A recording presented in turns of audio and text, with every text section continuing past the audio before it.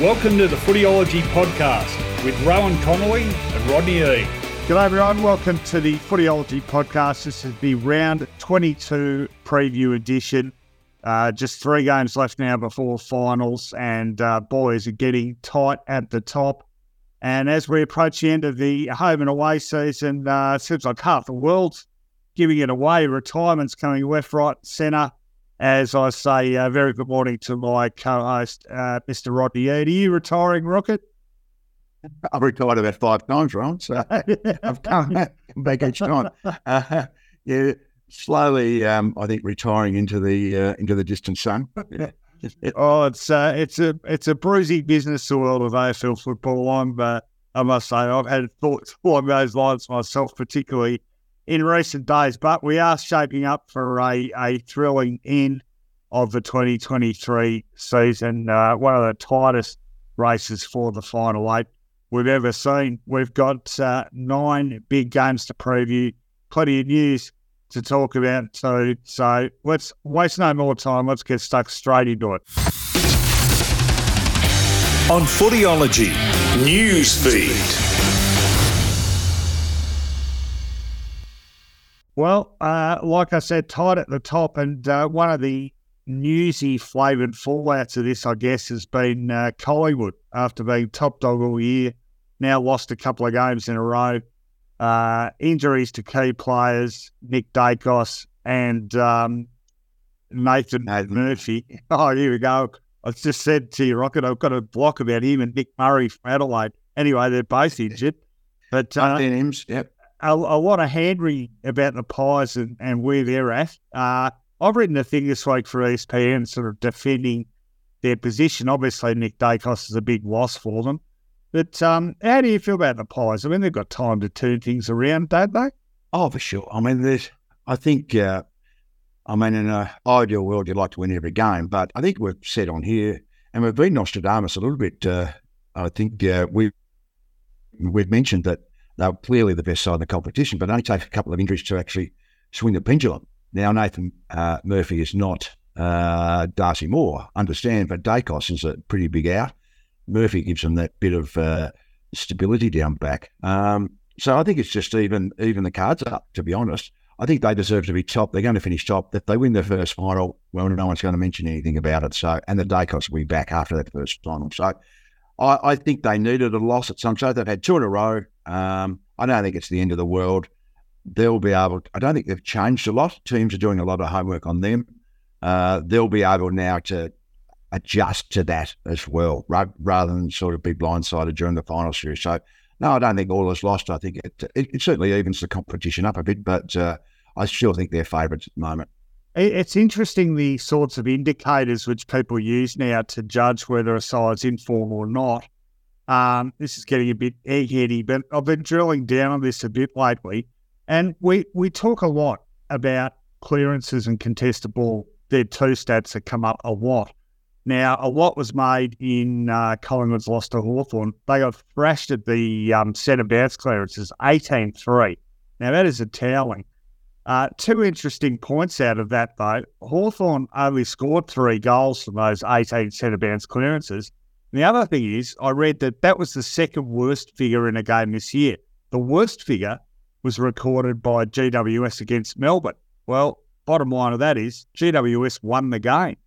So Richmond, when they won their flags, were a pretty ordinary clearance team. So I'm not sure. And contested ball, whilst we're talking about Hawthorn, when they won their three-peat, they were notoriously poor at contested ball. So, okay, I'll let you go here. I'll just go throw out one more thing, that the Champion Data Premiership Standards table, it talks about the stats in which most premiers ranked top 6. I think only 3 of the last 10 premiers have ranked top 6 for clearances, and I think only 4 of the last 10 have ranked top 6 for contested ball. So are we looking at the right stats when we assess teams' form now? Well, I think what happens is that we try to overanalyze and look for something when team loses and say, oh, that's a stark difference. Okay, that's got to be Now, that's got to be a key indicator. I think, for me, 18-3 is a belting. But what it does, it gives Hawthorn territory. Even if they don't score directly, it gives them territory. I think contested ball is not overrated, if that's the right phrase, because it's not. But it's not a beacon by itself, and that's the be-all and end-all. As you said, Hawthorn, when they're three-peat, we're in the bottom 4 for contested ball. So there's 3 aspects of the game. There's winning the ball, so contested ball, using it properly, so that disposal efficiency, and the other one is putting pressure on the opposition. Hawthorn were extremely good at pressure on the opposition and using the ball well. So they were elite in those two. So It's a combination of different stats. And I think even the contested ball you can lose, I've always used the term, there's a buffer zone. So if you lose it by 5 or 6, that's a buffer zone. You're not getting belted. It's about even. That's the right phrase. Buffer zone might be about 10. If you're beating by more than 10 in contested ball, well, you've probably got an alarm to look at. So I think there's always a buffer zone with every stat we use. But I think it's just, I don't know if laziness is the right phrase, but it's just an easy go-to, isn't it? Well, yeah, and I think when you find something, I think there's a bit more to it. I think Hawthorn. Sorry, Darryl. No, it's okay. You froze there. There's 6 categories in which every single Premier in the last 10 years is ranked top 6.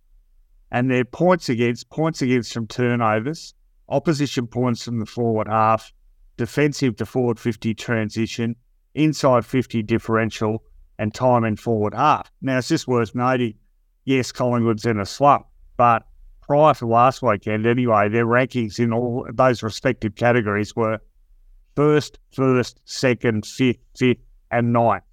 So there was one in which they're dragging their heels, and that's the time in forward half differential. Territory is becoming a more important stat, I think. But it's just interesting. I think sometimes in these things we're a little bit behind where the game is headed, and it takes a little while to catch up. Yeah, that's right. And I think stats are what he always just said to me, no, I need to be evidence-based. I need to gather evidence. But evidence is a collection of data over a period of time, and the horse has already bolted. It's already changed. Yes. So it's about reading the winds of change quickly enough, or actually instigating the winds of change yourself. Now, on those stats, Collingwood are actually scoring a lot from the back. They generate a lot of their ball from the back half. They don't play territory as much. So they don't dominate clearances. They get the ball in their forward 50, but it's more on the back of their quick ball movement, their kamikaze run, and they run the overlap and they get it in and they score. And that gives their forwards a chance. To be honest, and I'm not being facetious here, Jamie Elliott's probably their only match winner in the forward line. They've got a lot of support players who survive on the ball getting there quickly. If it doesn't get in quickly, they aren't good enough, aren't an A-grade factor to be able to win the ball, to be able to score. Hawthorn put all their efforts into negating more, stopping their run off half-back, so Collingwood couldn't get through that mid-zone to be able to give their forwards a look enough. And I thought Hawthorn prepared pretty well. Port Adelaide did that. Now, they didn't convert that night. But teams are doing the homework on Collingwood. So Collingwood are going to have to just not change dramatically, but just shift the needle a little bit to adapt to that. Really interesting analysis. Unfortunately, you used the phrase "the winds of change," which made me think of that shocking song by that band, the Scorpions, "The Winds of Change." You're right, mate. Yeah, I do actually. That's one of my pet hates is bands with English as a second language. So Finey and I used to go on about that song all the time because he used to say, "Down to Gorky Park to listen to the winds of change." Anyway, we might leave that grab out of the that clip. That was a good analysis, but that was all I could hear going around in my head. All right. Now, further to Collingwood, I guess the other big talking point is Carlton, because they are just on a roll now, 7 wins in a row. Really good comeback win over the Saints, who got, I think, 22 points up at half-time. So people are now asking, and I actually debated this with Jake Michaels from ESPN, can Carlton win the flag from the bottom half of the 8? Now, form would say maybe they can. I just think the system means you can't. And I know the pre-finals buyers altered things a bit, but there's a pretty good reason that in 23 completed years of this final 8 system, only one side has come from the bottom half of the 8 to win it. That was the Western Bulldogs in 2016. 2 more sides have come from the bottom half of the 8 to reach a grand final, and that's GWS in 2019 and the Dogs 2 years ago, both of whom got absolutely taken apart in the big one. So, look, I might be wrong, but I am a big believer in history, Rocket, and I think it's so even, and I don't think anyone's good enough that they're capable of winning 4 cutthroat finals across 4 weeks to win a premiership. Am I right or am I wrong? No, I think you're right there because, as you said, the competition's so even. You've got to win 4 tough, hard games. It's not an easy one amongst that. Having said that, Carlton will get Shearer back, will get Walsh back at some stage over the next few weeks. They need to get the job done over the next 3 weeks as well, and they haven't got an easy draw. And now they've got teams in and around them, so it's not that easy for them. But they're playing exceptional footy. To be able to win without Shearer and Walsh on the weekend to come back was a really great effort. Mackay might come back as well, and I think they'll use him differently when he comes back. Obviously, Curnow's shown that he's the man. Mackay's better to play the old centre-half forward, or what Jeremy Cameron and Franklin have done, play up the ground, get your athleticism, get the ball inside 50, maybe get players back with your athleticism. But they'll give it a shake, I think. I think the pre-finals bye might help them get their players back, as it will with most teams. But I think they've done exceptionally well. The big change for them, and we know, is that they're trying to move the ball more quickly. They're playing a bit more freedom rather than being defend with ball in hand, which is old school. That was 2 or 3 years ago. Now it's about you've got to take the game on, and they made that change, and it's worked dramatically for them. They've just got a bit more zip about them now, haven't they? We're talking there about, Jack Martin, Motlop, Cunningham, Fogarty. Who was that, mate? Owies, yeah. I mean, those small pressure forwards, they were a big reason they started last year pretty well, I think. And when they fell away, that the demise of those guys was a big reason too. So I think there's a common denominator there in how they've turned their season around. All right, time will tell. They've got a massive game, which we will preview shortly. Quick one. Look, there's a lot of retirements going on. We will wrap them all up, but just 2 who we probably need to talk about just quickly, and it's absolutely no disrespect to the other players who've retired over the last few days, but 2 who came up simultaneously on Tuesday, the day before we've recorded this, as former captains, or current captain and former captain, Luke Shuey at West Coast and Ben Cunnington at North Melbourne. Great records, both of them. Cunnington, 237 games to the Roos, captain the Roos, 2 best and fairest. Still holds the record for the most contested possessions in a single game, 32. And, of course, waylaid by, a couple of bouts of testicular cancer, which really, and he a fantastic, wonderful speech he made, which actually made me tear up a bit watching him address his teammates. But he talked about how recovering from that, it's changed his priorities and perspective, and he's just not as hungry about, that sort of win at all costs thing, do anything to succeed.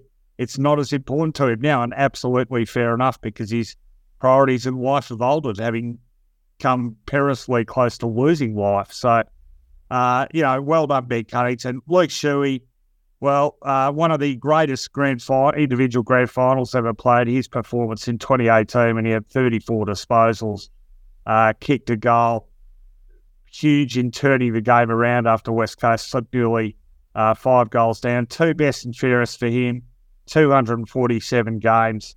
But just in the end, tissue paper hamstrings. He just couldn't run on the park without getting injured again, and he's decided to give it away. So your assessment as, I guess, an opposition coach who had to plan against these players on both those guys, Rocket?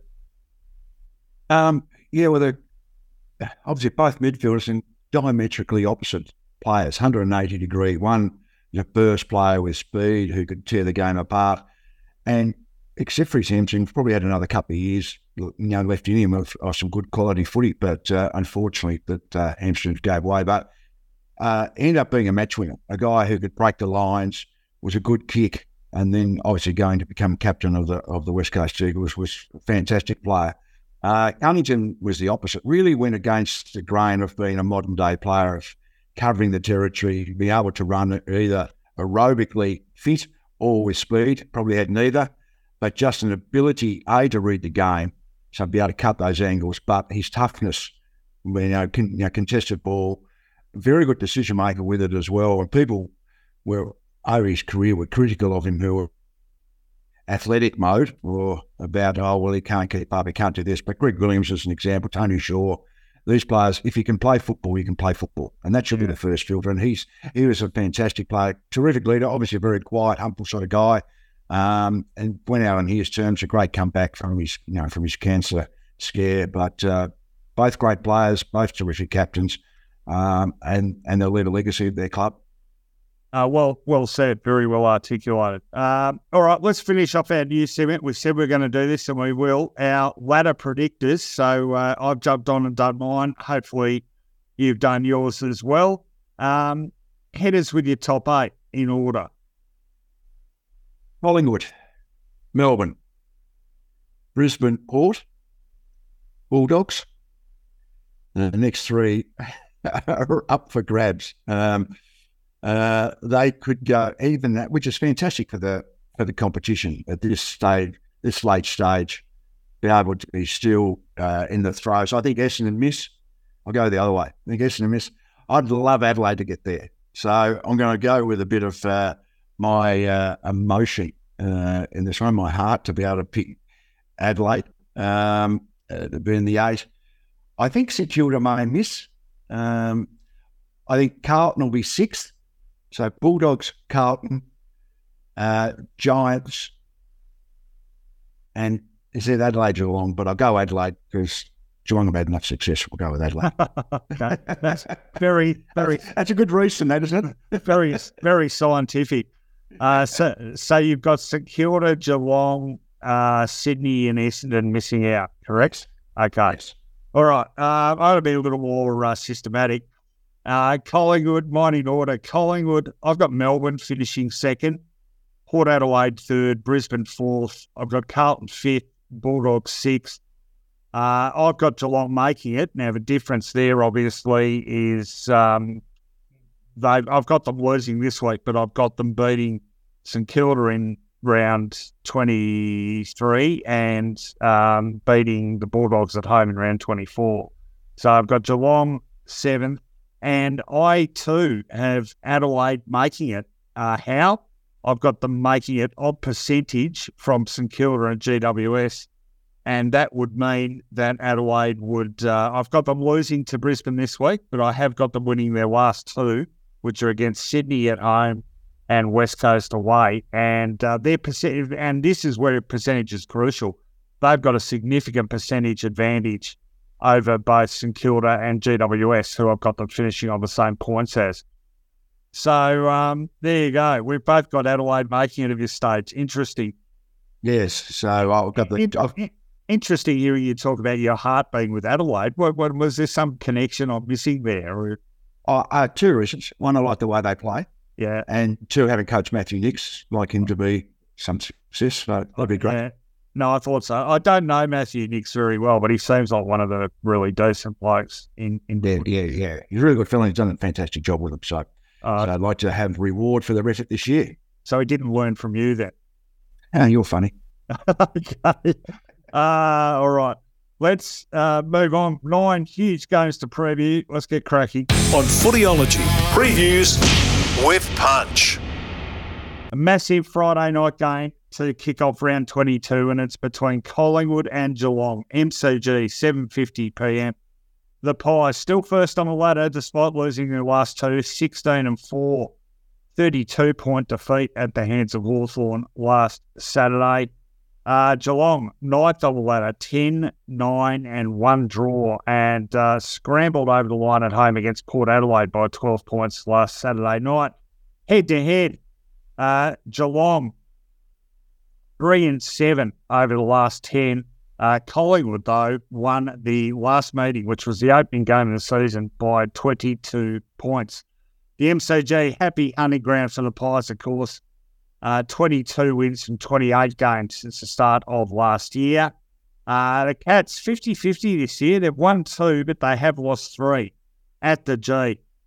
Injuries. Well, I'll talk about them first because they're pretty pivotal to the assessment of this game. Nick Dacos has a hairline fracture in his knee. 6 weeks seems to be even the most optimistic prognosis on that. That would have him missing at least the Pies' first final, and then depending on how they go in that first final, maybe being available for the second.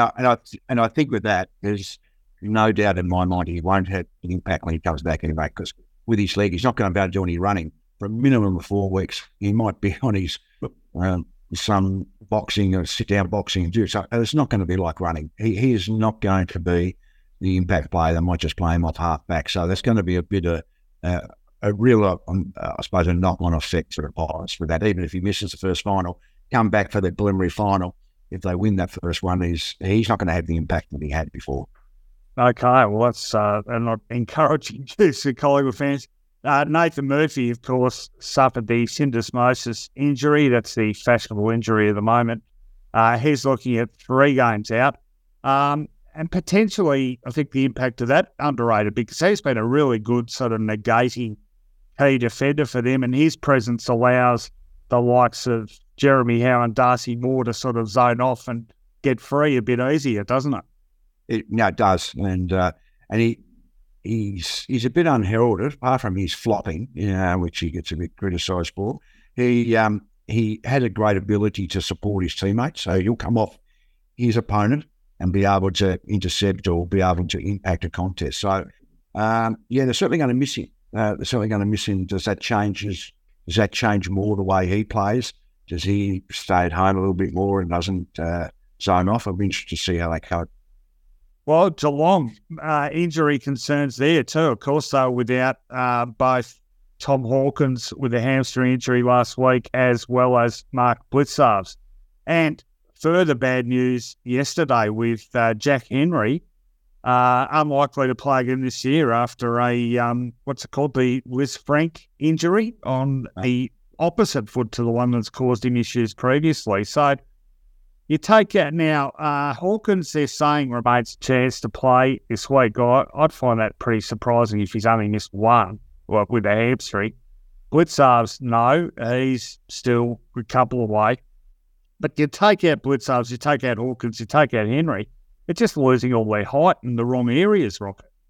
They are. And I think, obviously, it was a good win last week against Port, but Port had more injuries. They had players pull out on the day. Yeah. Port were, feel for Port a bit, though. They should have beaten Collingwood. They were undermanned at the weekend. They were super undermanned against Carlton. So they're showing a lot of fight, Port. So to me, that heads towards Collingwood winning this game. I think they'll bounce back even without those players in. I think the players out for Geelong will have a bit more of an impact as a negative impact for Geelong. I think the Pies will bounce back. I think they'll get their run going. Mitchell needs a big game. I think he'll be able to respond. He's a professional type player. Ben will be still a good player in the midfield. So they just need to get their bounce from half-back going again. And I think they can win, especially without Hawkins. I think the Pies will win this one. Yeah, I tend to agree. I think that round one win, it was tight, but they did end up winning by, I think it was 22 points. And I think they handled Geelong well. Even the games between these two that Geelong have won have tended to be hard work. I guess the qualifying final last year was only a kick, wasn't it, really? So, and Geelong were in a much better state than they are now. And I think Collingwood, a couple of things. I think whereas last year we talked about Collingwood's resilience and they're so even and they're tough and they hang in there and they come back from behind. This year we've gone to a new level. We're talking about their brilliance. Maybe they haven't had to scrap and fight as much this year as last year. And I think now, having lost a couple and they're sort of cobbing it left, right and centre, I think perhaps this is a time where you might see that resilience and those sort of harder, grittier qualities kick in. And Mitchell's a good one you mentioned because he has definitely been down on form. It's a good opportunity for Mitchell to sort of remind everyone why he is such a good player and prolific possession winner. So I think you might see that harder, grittier edged Collingwood kick in this week. And I think that plus those injuries to Geelong are going to be a bridge too far for the Cats. Not often I tip against the Cats because I'm a big believer, but I reckon Collingwood gets it done here narrowly. But I'm going for Collingwood to win this one by 6 points. What do you reckon? Collingwood by 11. 11, okay. So in agreement on that one, massive Friday night game. All right, let's turn our attention to Saturday. First game on Saturday afternoon, North Melbourne taking on Essendon, Marvel Stadium, 1:45 p.m. The Roos, 17th at 2 wins, 18 losses after a 32-point loss to Melbourne. And the Bombers, 12th, 10-10 after absolutely getting out of jail against the Eagles by just 1 point. Essendon have won their last 9 against the Roos. North Melbourne's last win was 2016 and just scrambled over the line against them first time they played this season, which was round 12. Essendon winning that one by 6 points. The Roos 3-16 at Marvel since the start of last year. Essendon 10 wins, 6 losses at Marvel since the start of last year. Bombers have really hit the wall, I think, and the Roos have had a pretty ordinary season. How are you seeing this one, though, Rocket? Ben Cunnington's last game, emotional occasion. There must be a reasonable chance here. Yeah, I think they're hard to get a gauge on because they've shown some really positive signs at times. Ransom killed it to 8 points, then they go to Perth the next week and they can't get the job done. Maybe it was having improved a little bit as proof last week, but then they'll get belted. I thought they were pretty good for a bit over half last week against the Demons, but then fell away through a lack of poise, a lack of maturity, maybe a lack of talent in certain areas, especially down back. But the Bombers, as you mentioned, have really fallen off a cliff. We were singing their praises, young side. Maybe that's the reason. A couple of injuries to key players. Their youth have started to run out of puff.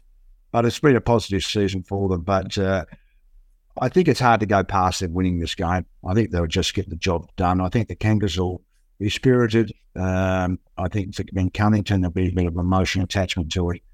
But all in all, I think the Bombers probably just a little bit too much talent to get the job done at the end. Well, you really saw the significance of not having Jordan Ridley marshalling the troops defensively. They were all at sea defensively, Essendon, and have been for the last couple of weeks now. In terms of personnel, still unlikely to see Sam Draper. I think he's just about done for the season. Jake Stringer, another one. Dylan Shield. I'm not sure we're going to see any of those three back even across the last 3 games. Will Setterfield made his comeback in the VFL, so probably we'll see him, and that should toughen up the midfield a bit for the Roos. They're hopeful Wardlaw will return this week. Shield still out for another week, and fitness tests on Coleman, Gota and Powell. Decision also needs to be made on Coleman Jones, whether he comes up again, and Harvey will miss the remainder of this season after having surgery. So, yeah, emotional occasion for the Roos. They love Ben Cunnington. Do they respond? Those things can always go one of either way, can't they? I thought they started pretty well last week, North. It is their home game. They get their home fans behind them. I'm going to let you tip first. I'm tempted to tip them. No, I'll tip the Bombers by 7 points. All right, so you're hedging your bets there, narrow margin. All right, I'll stick with Essendon, but just 2 points. Let's see if history proves me incorrect on that one. All right, same time as that game going on, there's a game up in Sydney. Sydney takes on Gold Coast at the SCG, 1:45 p.m. Saturday. The Swans are 10th, but have really revived their season now after a good win over GWS by 11 points. And they've only lost 1 game in the last 7. Of course, that taking a draw against Geelong, but only lost once in the last 7 games. And Gold Coast, 14th, 9 wins, 11 losses after a 28-point loss to Adelaide. Head-to-head, Sydney won the first 8 clashes between these two teams, but the Swans are a team the Gold Coast don't mind themselves against. Since then, it's 4-3 to Gold Coast, although Sydney did win their last clash, which was in the opening round of the season, by 49 points. What about the SCG? Swans have struggled of late. They've only won 3 of the last 8 games there. Gold Coast have won their last 3 games at the SCG. You don't get to say that much. I'll talk about personnel in a minute, but how are you seeing this one? Yeah, I mean, you have to back Sydney in this one. I mean, that was a great win last week, albeit that they really did kick accurately. I think they had 11 straight at one stage, and that was probably the difference in the end, them being able to take their chances. But they got the Giants really on the turnover and out the back door and moved the ball really quickly. Gordon again was a great player. The Suns showed signs in the first half, then fell away. But the Swans have got too much to play for. Now they're really a chance for the over. So now they get in at home. It's a must win for them. Gordon in great form. Warner starting to head back into some really great form. They're kicking goals. Amati and McDonald. So I think that they win reasonably comfortably. I think the midfield of the Suns needs to be looked at. So John Longmire needs to look at Rowland, Anderson, and Miller. The thing, and obviously Witch is a very good player. They struggle in the ruck a bit, the Swans. Hickey's been a great player, but he's obviously in a twilight of his career. But I think it'll be close most of the day. But I think the Swans will get the biscuits. Just some injury stuff for Gold Coast.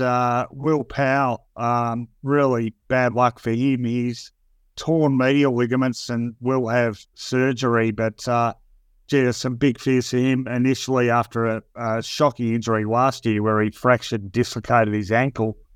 He is expected to be available for the start of pre-season, but his season obviously over.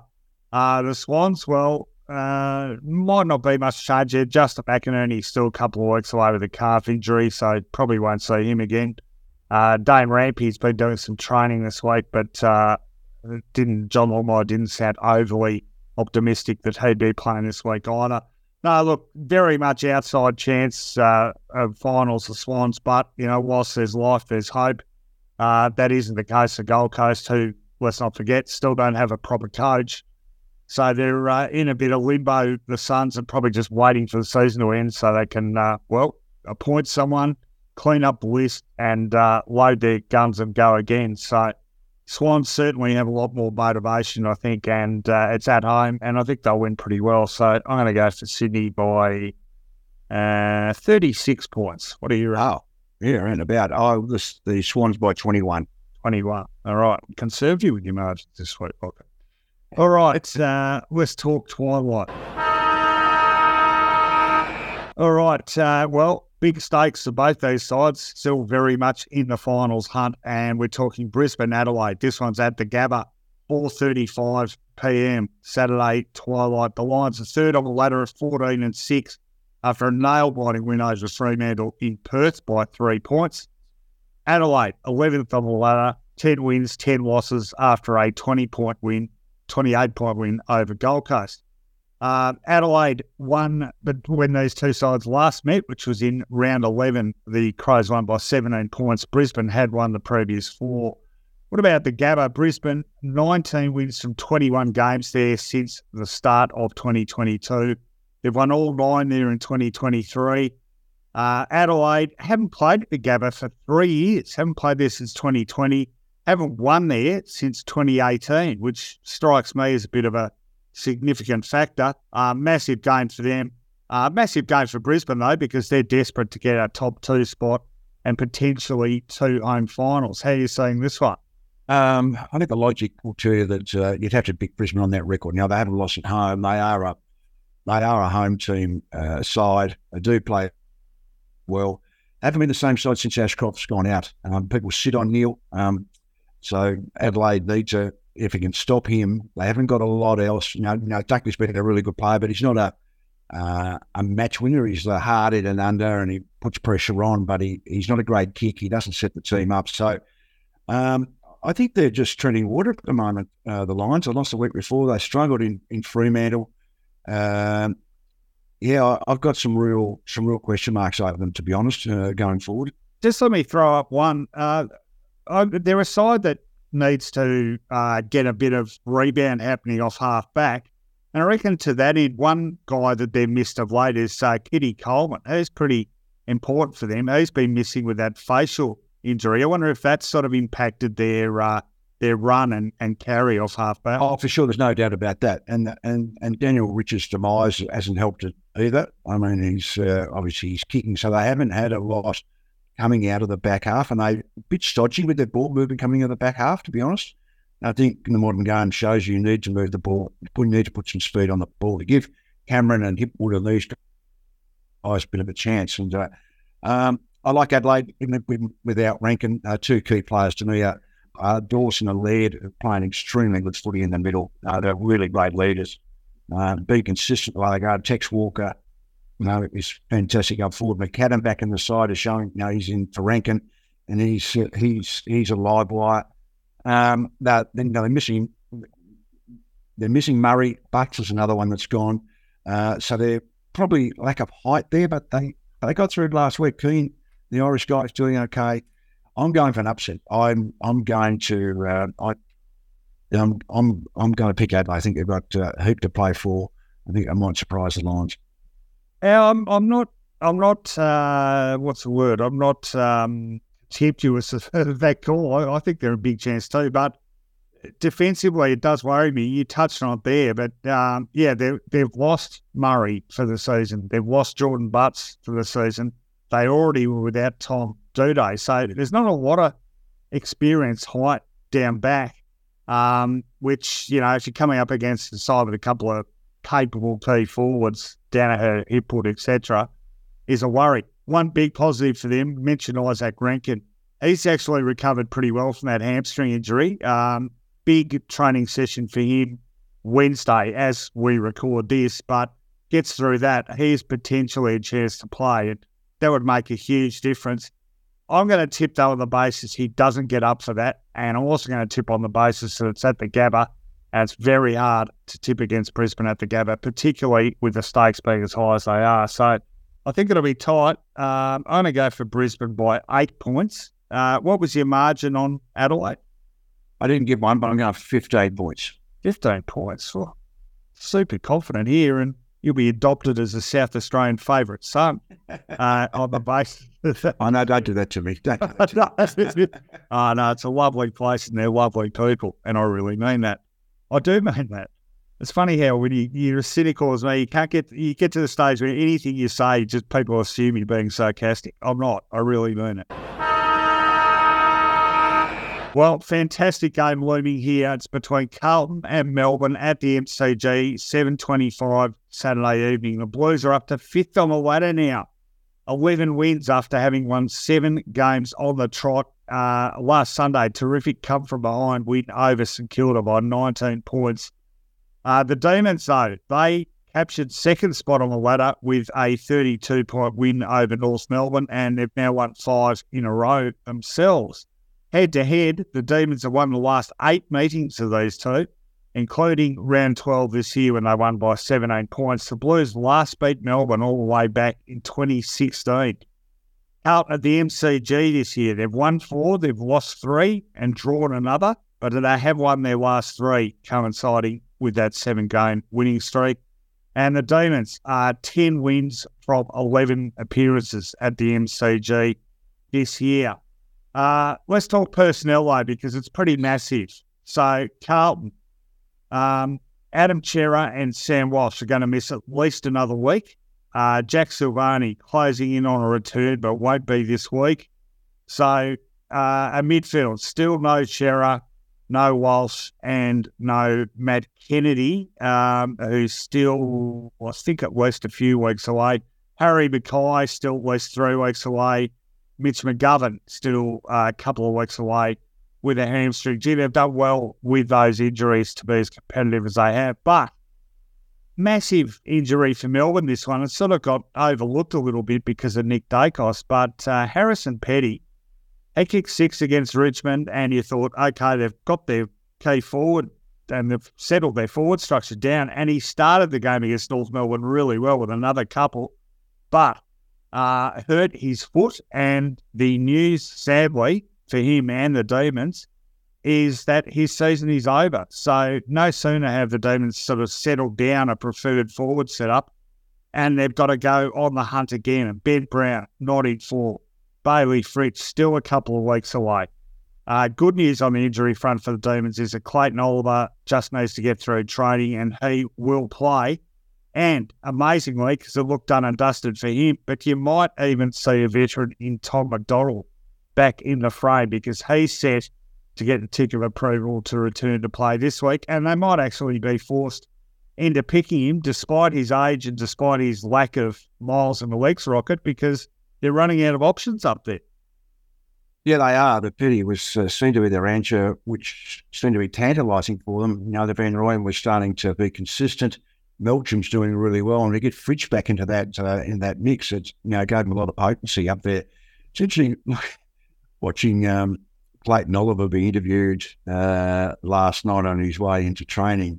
It's either, and there was some subterfuge that people were reading into it, it's either he doesn't articulate that well or doesn't want to talk to the media, or he was trying to hide the fact that he wasn't going to play this week. So I think it was probably the former, not the latter. I think it was just the way he was talking. What did he say? Well, he didn't say much at all. He was sort of going around in circles and you didn't know what he was talking about, to be honest. I didn't know what he was meaning, whether he was going to play or what training was.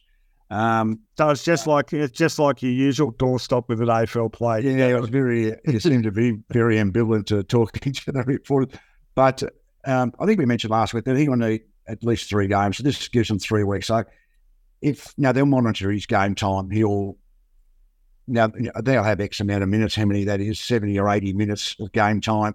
But it's a big inclusion for them. And I think with the injuries, I know Petty's a loss, but I think with the injuries that Carlton still have at the moment, they did a great job last week.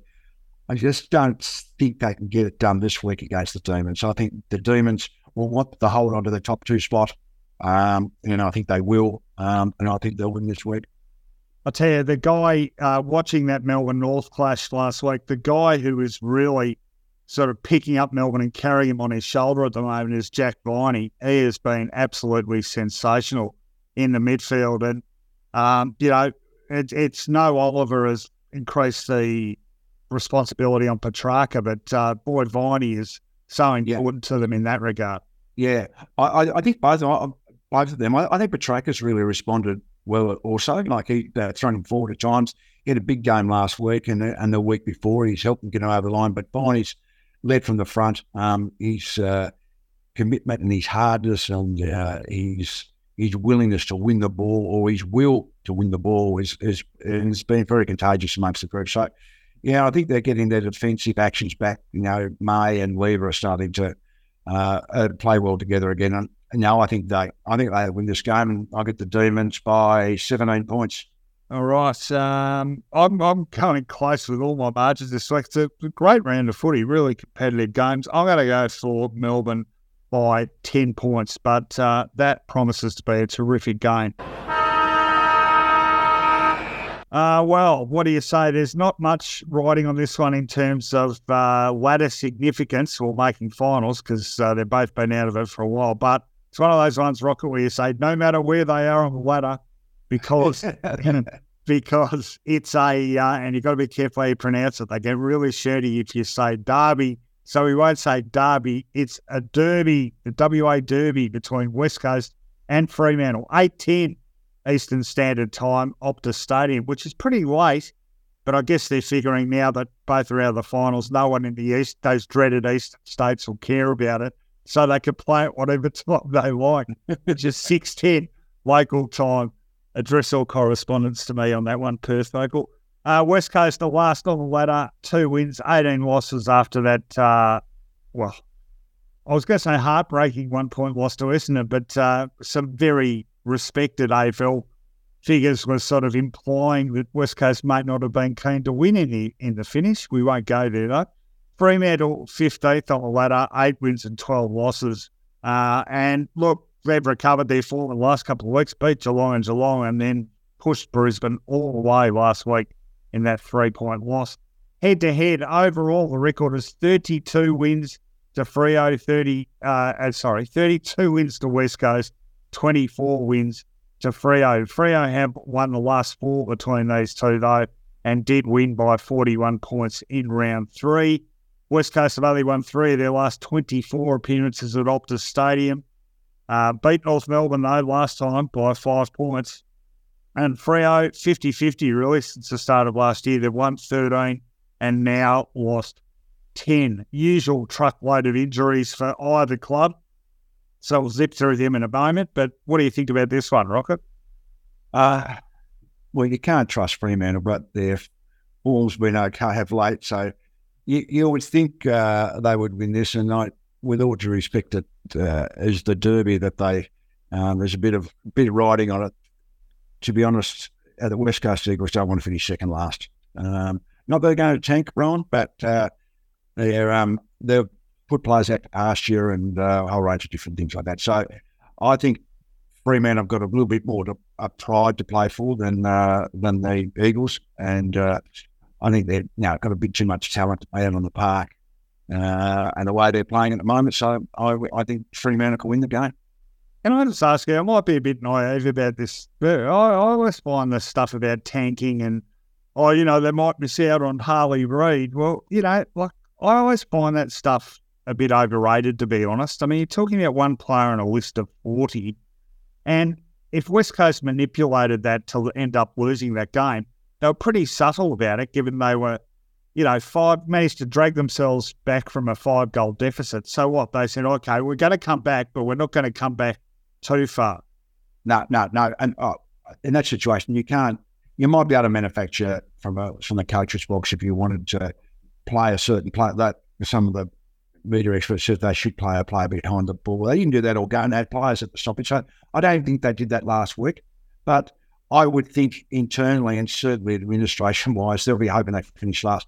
They might get Harley Reid, but they'll trade it for 3 picks. So that fast-tracks their resurgence. And so it's vital for them that they finish.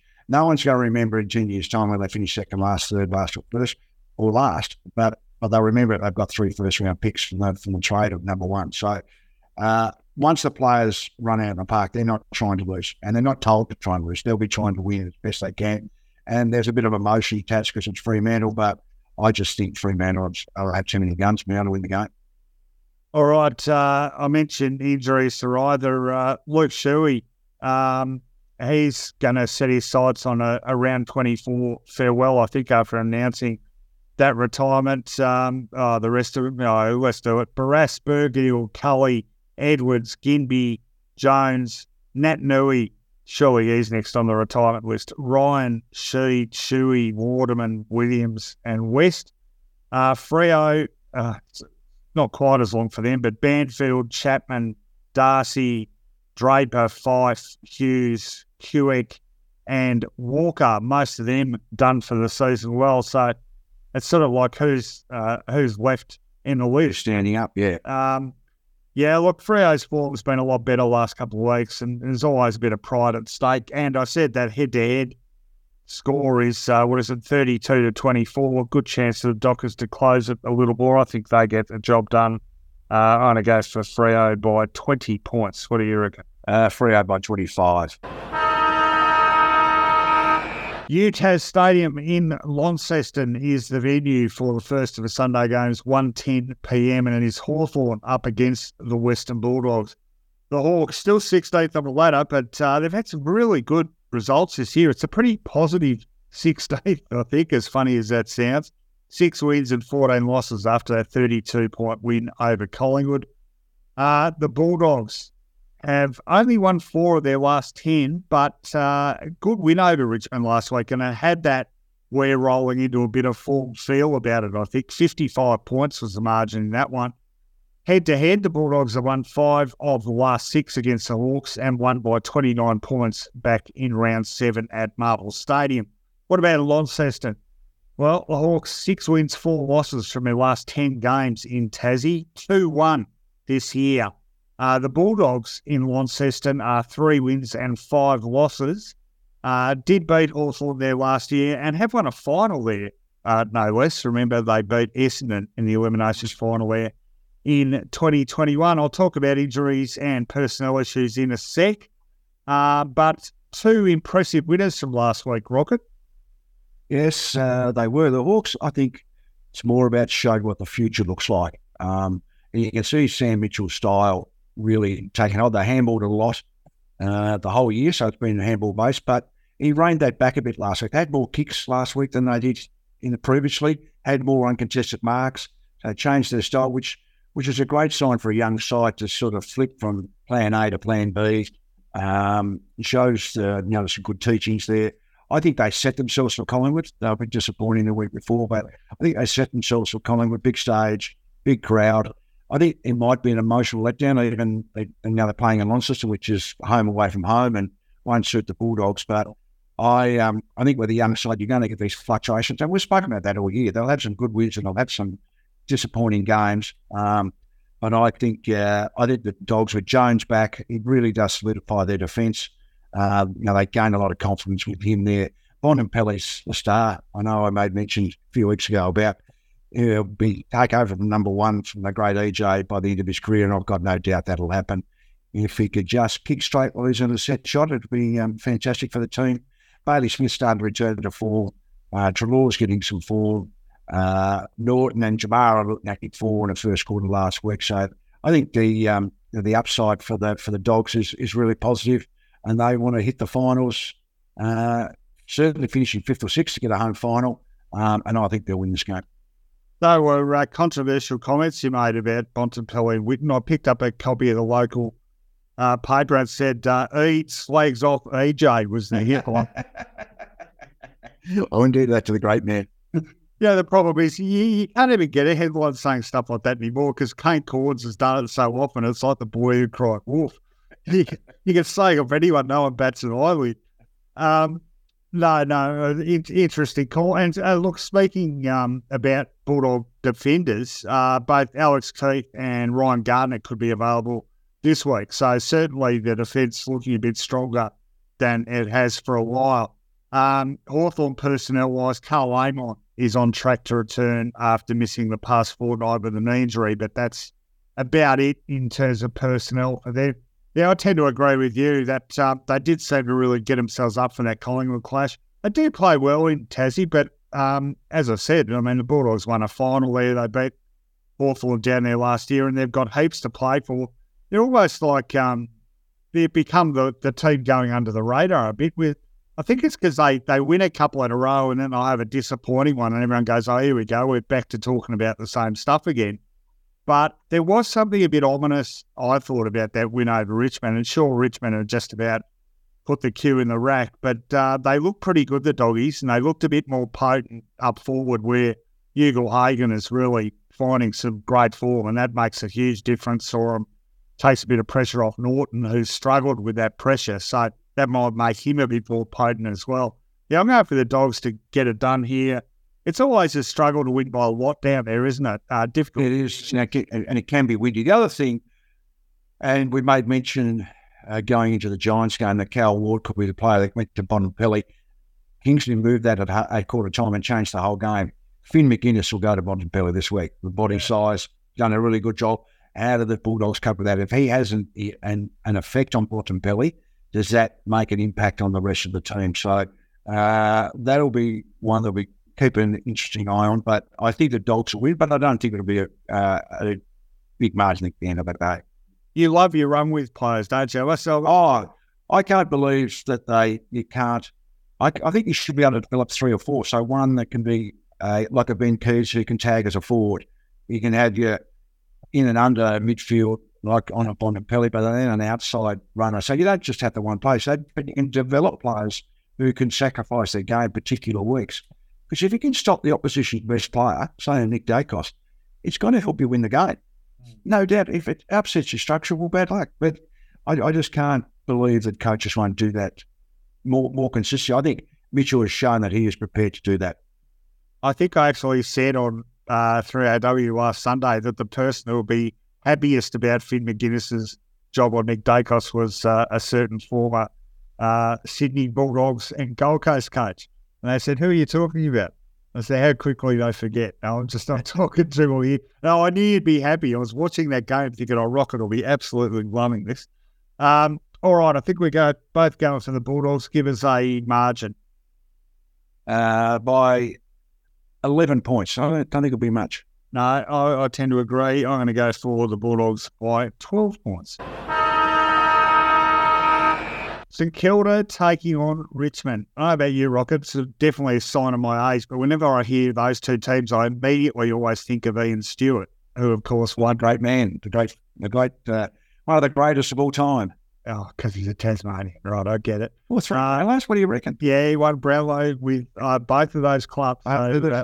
And the Hall of Fame for both of them, Team of the Century for both. All right, take it down a notch. No, he's just you can't decry him. No, I can't decry him. And unfortunately, I'm old enough to have seen enough of him play. I don't like that. All right, anyway, back on the subject. St Kilda play Richmond at 3:20 p.m. Marvel Stadium. The Saints 7th on the ladder now, 11 wins, 9 losses after that 19-point loss to Carlton. Richmond are 13, 9 wins, 10 losses and a draw after a 55-point spanking at the hands of the Bulldogs. Head-to-head, the last 10 meetings have gone 7-3 the way of Richmond, who won the previous meeting between those two teams in round 14 by 20 points. Not all that long ago at all, but a bit seems to have shifted. Richmond not the force they were or seemed to be when they won that one. St Kilda have won 12 and lost 11 at Marvel since the start of last year. Now, this one is significant. Richmond, they don't like this ground, and we know Damien Harwood came out and said that. Well, he's not the coach anymore, but the Tigers still don't like this ground. Last 7 games, they haven't won any of it. The best they've done is a draw against, that was Fremantle last year, and they've lost the other 6. So not a venue they like, and I don't think the fans like it much either, and it's a St Kilda home game. So I wonder how many Richmond fans will actually turn up for this one. We'll talk about injuries shortly, but the Saints need to find a response after last week, Rocket, and you suspect they will. Yeah, they will. They were not too bad for most of the game. They hung in there, they showed a bit and scored some goals. I think the Tigers just about running out of legs. They might have one last gasp, but I think the Marble Stadium is the big clincher here. I think the Saints played really well. They are in the 8 and deservedly so at the moment, and they need to hang on. So they've got a bit to play for. I think now they moved the ball quickly the week before and scored 9 goals in the first quarter. They showed a bit last week. They were in front, 4 goals or whatever it was at some stage, but Carlton were able to pick them back. Their biggest issue is being able to score consistently. King is not a consistent scorer of goals. Higgins has probably been their most consistent. Butler's been in and out. Gresham gets dropped. He doesn't. So they really do battle. They're slow in the midfield. Sting's a really good player.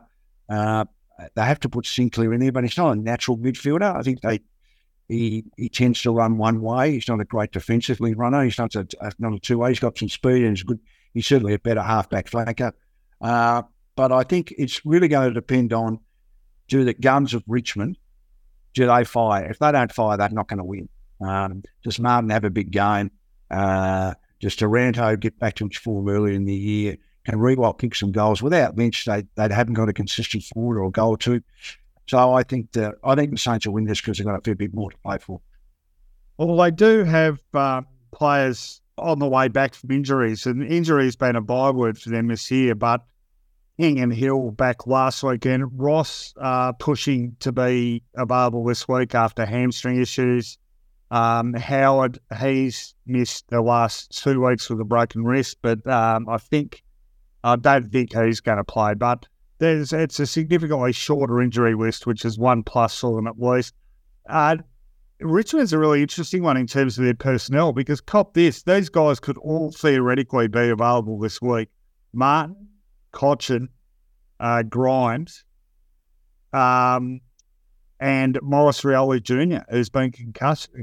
So do you reckon that at this stage of a season, if you've basically given up on finals, do you roll the dice on playing all those blokes in the one go or not? Well, Martin, you do. Cochin, if it's his last year, you work out with him. If it is his last year, how does he want that to finish? Lucky he'll play the last home and away game because he play this.